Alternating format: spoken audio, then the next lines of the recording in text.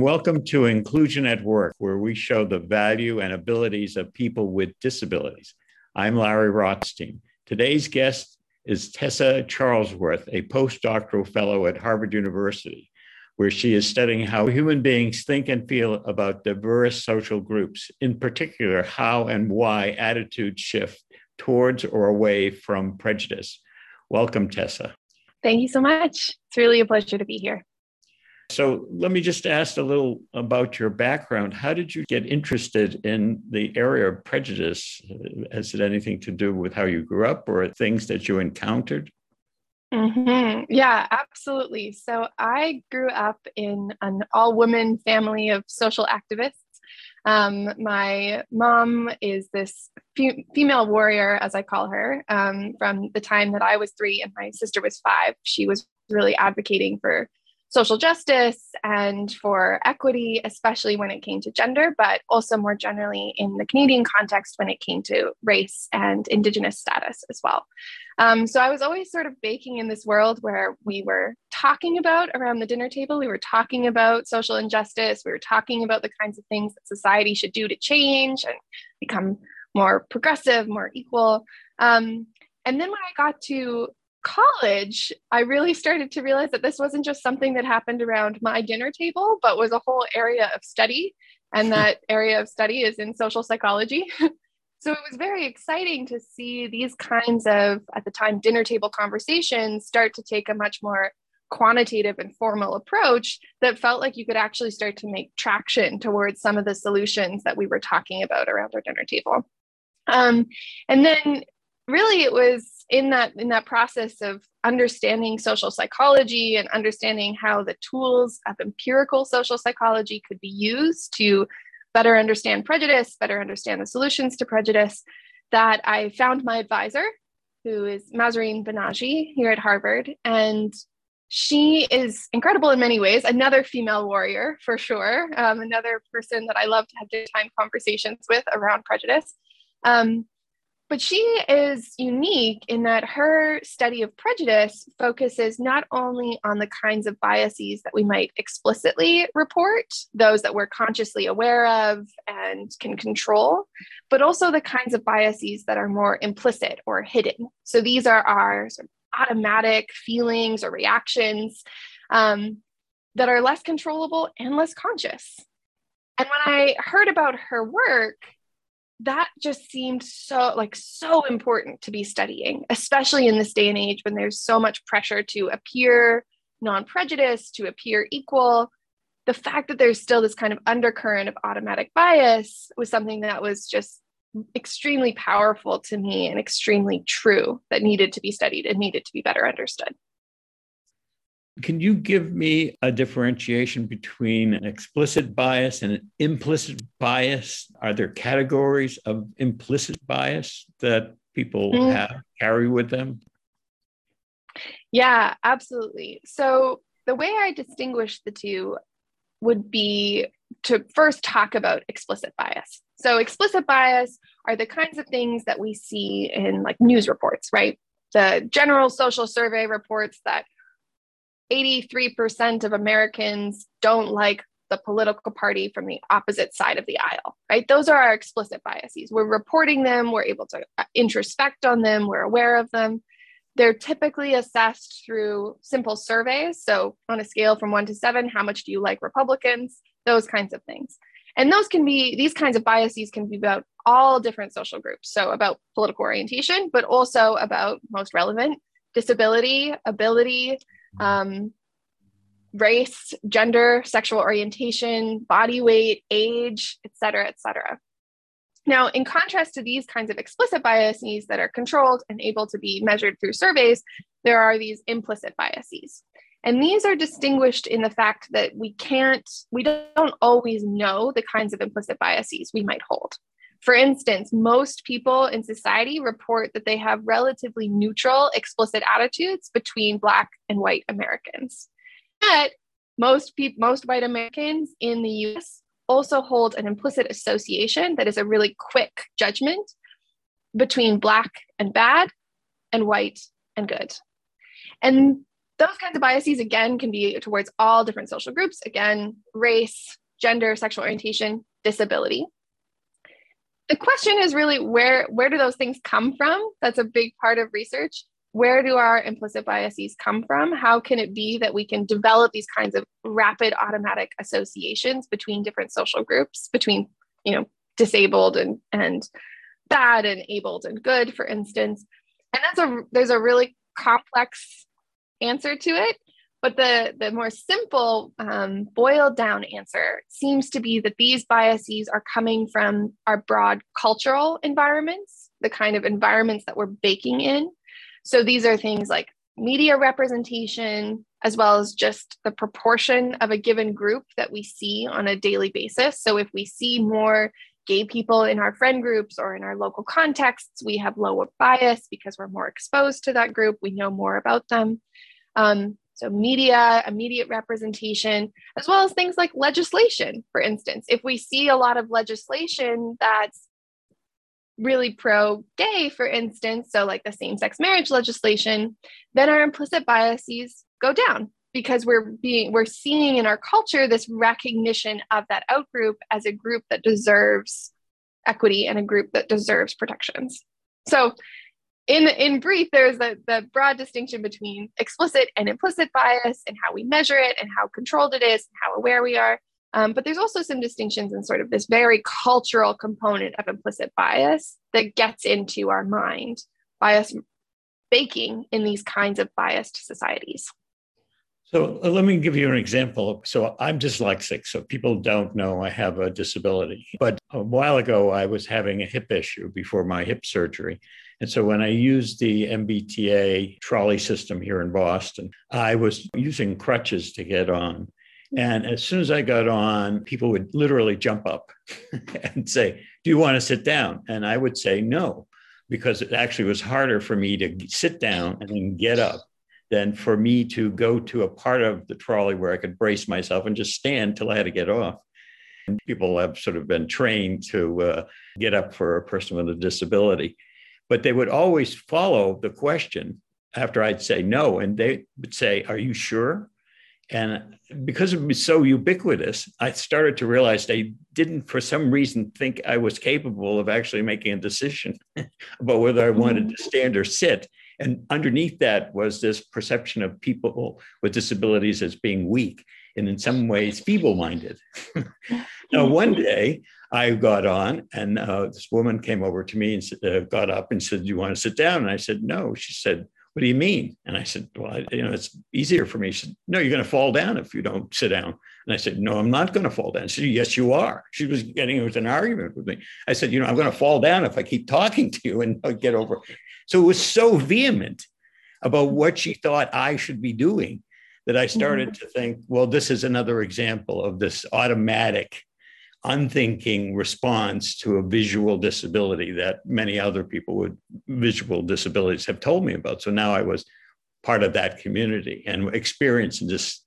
To me, it seemed to be, from the other side, it was being polite or being socially correct. But from my side, it was, I know what I'm doing. Why do you think I don't? And it was the physical signs of disability with the crutches and all the images that they had seen in their whole lifetime on these telethons about these poor children on crutches, being expressed instantaneously in a flash of a second. And that's why I think what you're talking about is so powerful, because people don't even know they're doing it. If I said, "Boy, you're really biased," they would not even know what I was talking about. That's exactly right. Yeah. So let me ask you about some of the research you've been doing.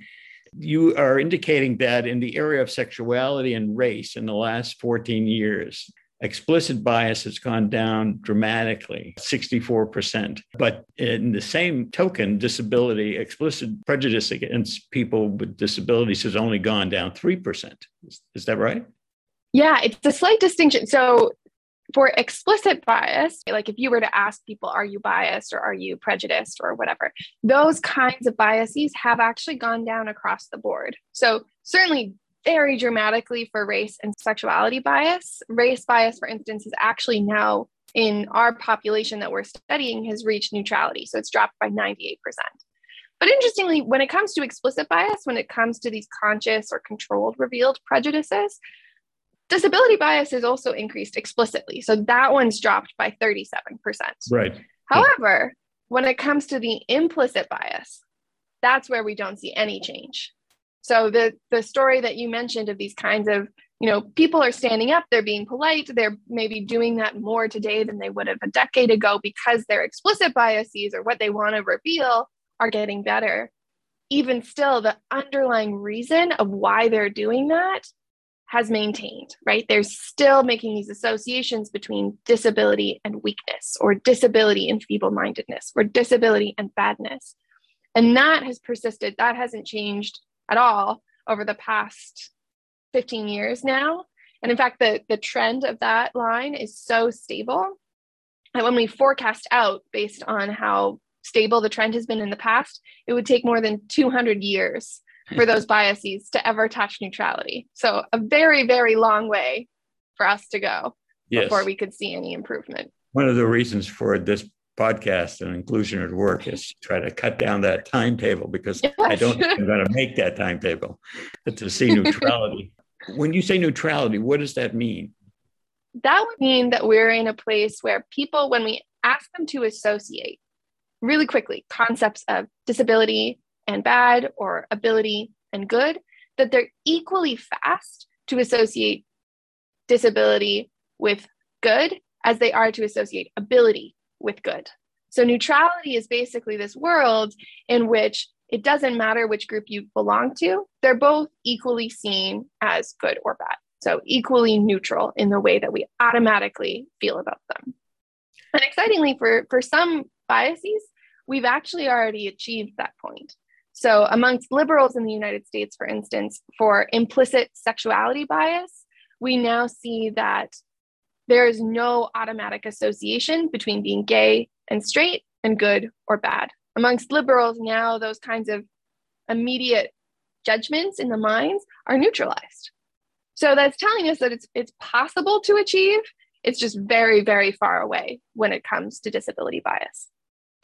So what has accounted for this 37% drop in explicit bias in the last 14 years? It's the million-dollar question in some senses. So part of the reason we think is that all of these explicit biases are dropping pretty much in lockstep with one another. Some are changing faster than others, certainly. So race bias is changing faster than disability bias on explicit measures. But the fact that they're all changing together is telling us that it's something in general in society. And that is most likely to be something like changes in the norms around expressing prejudice. So compared to 15 years ago, it's now even more incorrect, even more wrong to say that you explicitly like Black people over white people, or you explicitly like able people over disabled people. That is now become so taboo. And we think that that is accounting for most of the drop happening in disability attitudes, that it's really, we don't want to express these biases anymore. This unconsciousness is built in and baked into the way buildings are constructed, the way doors are handled. You brought up in an interview about trees in Harvard Square and how it makes sidewalks very uneven. So I won't name the bank, but at one of the major banks that is in Harvard Square, I noticed, and I have to admit to this, that I hadn't noticed it for years, that they had no button outside to open the heavy glass doors. And I know, for example, Artemis Tchaikovsky, one of the co-founders of No Limits Media, has spinal muscular atrophy, and he doesn't have the arm strength to open that door. So I went in and walked a long way to this counter where these two gentlemen were sitting. And I said, I have a friend who has spinal muscular atrophy, and I know he can't open those doors. Why isn't there a button out there? They said, well, that's not a problem. If we see somebody struggling with the door, we run down there and open the door for them. And I thought, what are you talking about? You have to see somebody in a wheelchair struggling to get a door open. And then the other gentleman said, no, we have a button. I said, where do you have a button? He said, well, I have it over, it's on the door going out of the bank. And I did see that button, but then there was the outside door where there was no button. So this had reached a level of madness that I couldn't comprehend anymore. There was only one button, no button to get in, and one button to get to the outside door. But then again, you were now trapped. I guess they see you struggling again and they run and open that door for you. And it didn't seem to them that what I was saying was weird. So like, why don't you just put two buttons on one side and two buttons the other? It's not a big expense. You might have somebody come in and give you a lot of money, but they're just unconscious about it. And it's hard to confront that level of unconscious bias, even giving them the facts or, being somewhat agitated while I was describing the issue. So it seems to me that to truncate this 200 years, there really has to be a confrontation about the multiple ways, physical, emotional, interpersonal contacts that people have with people with disabilities, and also a real attempt to break down this thing called inspirational porn, which is constantly using children and adults who have disabilities to generate through the media these emotional stories where the able-bodied society feels good about doing something for them and that their life has been transformed. Yes, in terms of the confrontation piece, I think is so important. And we've seen how powerful a kind of reckoning, if you will, can be. So we've seen it, again, in the case of sexuality attitudes with the same-sex marriage movement, where there was this huge push, this societal push to really reconcile the fact that this group needs rights, right? We started to see all the different ways that sexuality biases showed up, not just in marriage inequality, but in many others. We've also seen that in the case of Black Lives Matter, a huge reckoning just last summer in terms of, or what year are we in? 2 summers ago. 2 years Oh my ago. goodness, yeah. A huge reckoning in this whole idea of systemic bias, the way that it shows up in our buildings, in our conversations, in our media, in, exactly the kind of inspirational porn that happens, not just for disability, but also for race. And there was that reckoning that happened. And we see the effect on our attitudes, and we see the effect on changes in policies and so on. That type of reckoning happened certainly in an earlier stage, and unfortunately we don't have data back into the 1960s, 1970s with, the massive disability rights movements that happened then, but it hasn't happened, at least in my lifetime, since, the early 1990s and to now. We haven't seen the same kind of massive movement where we're addressing systemic disability bias. We haven't seen the same kinds of public conversations that raise this prejudice to the level of, for instance, racial prejudice. And yet, as you say, it's showing up in all of these really subtle ways in the infrastructure of our environments, in the media of our environments, in the kinds of books that are published, the kinds of language that we use. The fact that so much of our language communicates these subtle ableist cues, things like, I see what you're thinking, or I see what you're saying, are communicating interesting ideas, if you will, interesting in maybe air quotes, about what it means to be able to understand something. You have to see to be able to understand. Those kinds of subtle cues are things that you start to notice when you adopt this lens of a public systemic reckoning of how pervasive this implicit bias really is in society. And we've seen it happen. We've seen it be effective elsewhere. And I think it's hopefully high time that the same kind of reckoning can happen for disability bias, so that, as you say, we can truncate that timeline from 200 years to 20 years or something. Yeah, unfortunately, the other big area is the world of work and advertisement.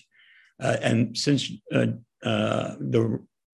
Black Lives Matter movement, there's certainly, just from my observation, been a surge in African-American portrayals in advertising, even on hosting game shows on television. Mm-hmm. But what I've noticed is that there's no representation of African-Americans with disabilities. In fact, there's been a sort of a small uptick in advertisements that feature people with disabilities, but they're all white people, ironically. And it appears that no Black person has a disability, which is ironic since African Americans have the 20% level of disability, followed by Indigenous people. So the very efforts that are being made right now around diversity, equity, and inclusion are in some ways excluding people within that group. And then an attempt to address that form of prejudice, they're ignoring another form of prejudice, and they seem impervious to understanding that. And there's obviously been a surge in diversity, equity, and inclusion officers and hiring of people of color. But I noticed that there's several major universities we might be familiar with, that there hasn't been the same concern, again, around disability, even among the efforts within the universities to address it. So it becomes a self-fulfilling prophecy. If you're not addressing it, you feel good about yourself because you're doing this part of it and nobody's bringing it up, so you don't know about it. And so the other prejudice rolls along, and resources are not devoted to it. That's the other thing. Financial resources are not being devoted to finding candidates to fill administrative posts and academic posts at universities. And then you look around after 5 or 6 or 7 years of diversity efforts, and you see nothing has changed, at least in that area. Yep. Absolutely. There's a psychological theory of this. Of course, we love giving names to phenomenon in the world, and it's called moral credentialing. And basically the idea here is you feel really good about something moral that you've done. You give yourself the moral credential of hiring a Black candidate for a job. And as a result, you sort of tap out of thinking about diversity for the next couple of years. You're like, no, I did a good thing. I got my moral credential. I've got a degree in being a good human. Now I don't have to worry about it anymore.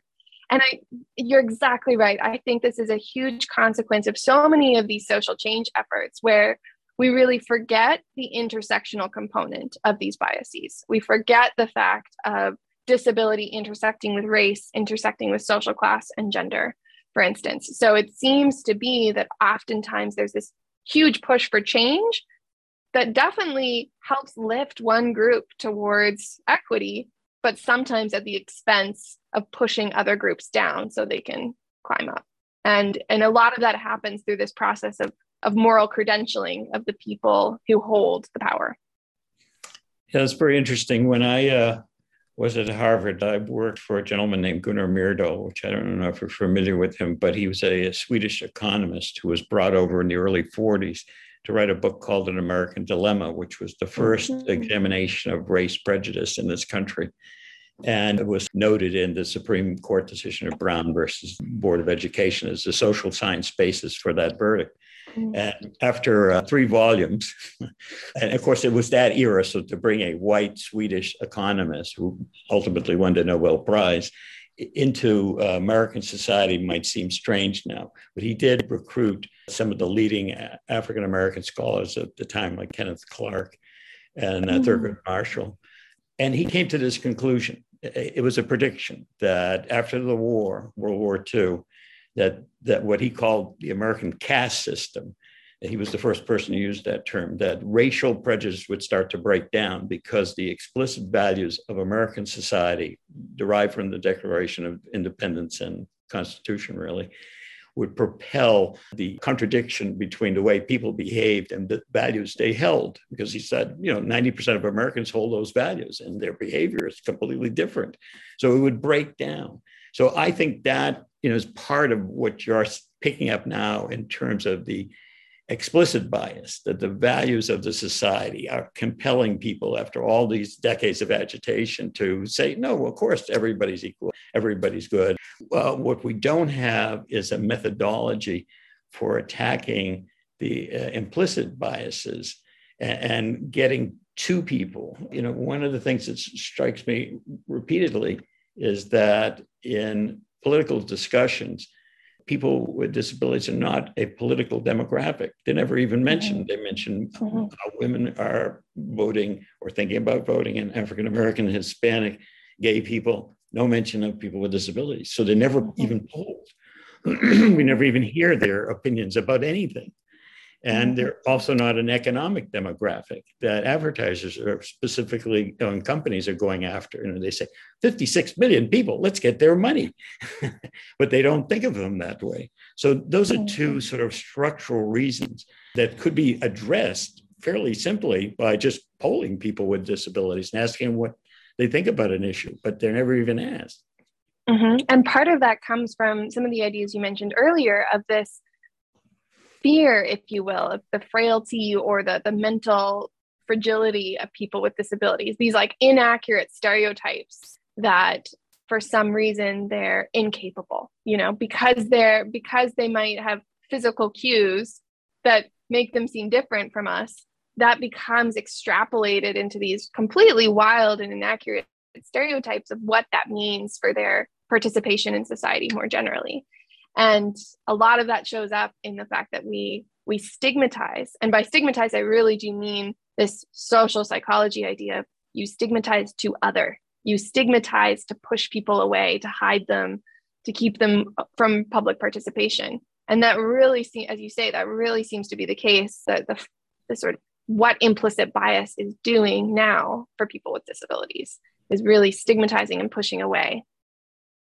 So where is your research headed, and what are you trying to think about and help us think about? Yes, my research is headed in many directions at this stage of my career. Most importantly, I am trying to understand what we can do to change implicit bias, especially about those biases that have been seemed so impossible to change. So things like disability, things like age bias as well, which is actually very tied up in our biases about disability, and body weight bias as well has also remained very stable. So what are the kinds of structural interventions that a society can do to start to push the needle on these biases? And those kinds of studies, that kind of research is taking very much a kind of macro level approach and saying, are there cities or are there countries or states that have done good legislation or good media efforts to increase representation for people with disabilities? And do we see in those countries or in those cities or in those states, do we see that attitudes are also changing in response? And so this is really taking almost a sociological or economist's approach, but coupled now with the psychology of how do we understand what's effective to shift these biases. You see interventions in schools. I know there's a fury going on now at school board level where parents think they're being excluded from decisions around their children being whipped up by conservatives or extreme right-wing elements of the Republican Party. So even something as simple as dealing with being gay, as you know, in Florida, there's definitely a reaction to George Floyd and the efforts the last 2 years, and it's happening at the school level, and unfortunately, children are in the middle. And there's a significant number of children with disabilities, as you know. Yeah, I think I have to do that kind of research too. I completely agree. Interestingly, that when we look at where the most effective interventions have been for implicit disability attitudes, most often they're at the school level. So things like jigsaw classrooms, for instance, which is the idea where you give children an opportunity to meet and interact and become friends with kids who might have different physical abilities, different mental abilities, rather than putting them all into their own siloed class. When you actually do a true school integration, those schools have lower bias than schools that have this kind of segregated mindset. And so those kinds of interventions are really helpful. Other kinds of school interventions of like including disability studies into the curriculum, those have been really successful too in reducing children's biases, which is very exciting. It's also very scary for me to then see things like what's happening in Florida around sexuality bias, or this whole backlash against critical race theory in education. Like the fact that we can no longer talk about racial justice, we can no longer talk about just being gay, those kinds of backlash effects could also happen for the few successful interventions that have happened at the school level for disability. So if that happens and we can no longer teach disability studies suddenly, then we kind of start to lose hope in the interventions that we're seeing as being some of the most effective at the school level and at the structural level. Yes, well, that's unfortunately what's going on. They just wield that term critical race theory like a hammer. Most people don't even know what they're talking about, but it's sort of the scary tactics that are being used. I would suggest that one area for study is business, because there are definitely efforts going on, even though they may not be as focused on disability. But one of the things that No Limits is very interested in is this thing that I call coupling, which I think I mentioned when we talked, is that the opportunity for a person with a disability and a person without a disability to interact on a more profound level, it actually is a spur to creativity and innovation. Because as they learn that kind of partnership that is involved, you have to recognize both sides for their full humanity and see each other's strengths and weaknesses. And if the prejudice tends towards just weakness, and suddenly you realize that, well, this person got to work and they had to have this plan to get here, and they're really well organized. Well, because when you have a disability, if you're going to go to work, you really have to be organized. And also, whoa, they're actually pretty smart.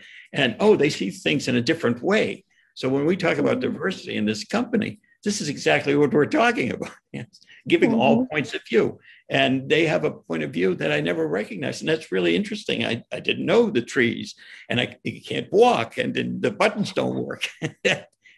How about that? All that stuff. So suddenly our consciousness is expanded, your awareness is expanded, your ability to have insights into social interactions or our society or products or services suddenly expands, and you start to see the value and abilities. That's why I hammer it every time I introduce anybody, because that's really what we need to do. We need to show value here, and we need to show abilities, and we somehow have to realize that what the movie Coda, which just won the Academy Award, even at this late date, Marlee Matlin had to threaten to leave the movie unless other deaf actors were brought in to play deaf characters, which seems astonishing, really.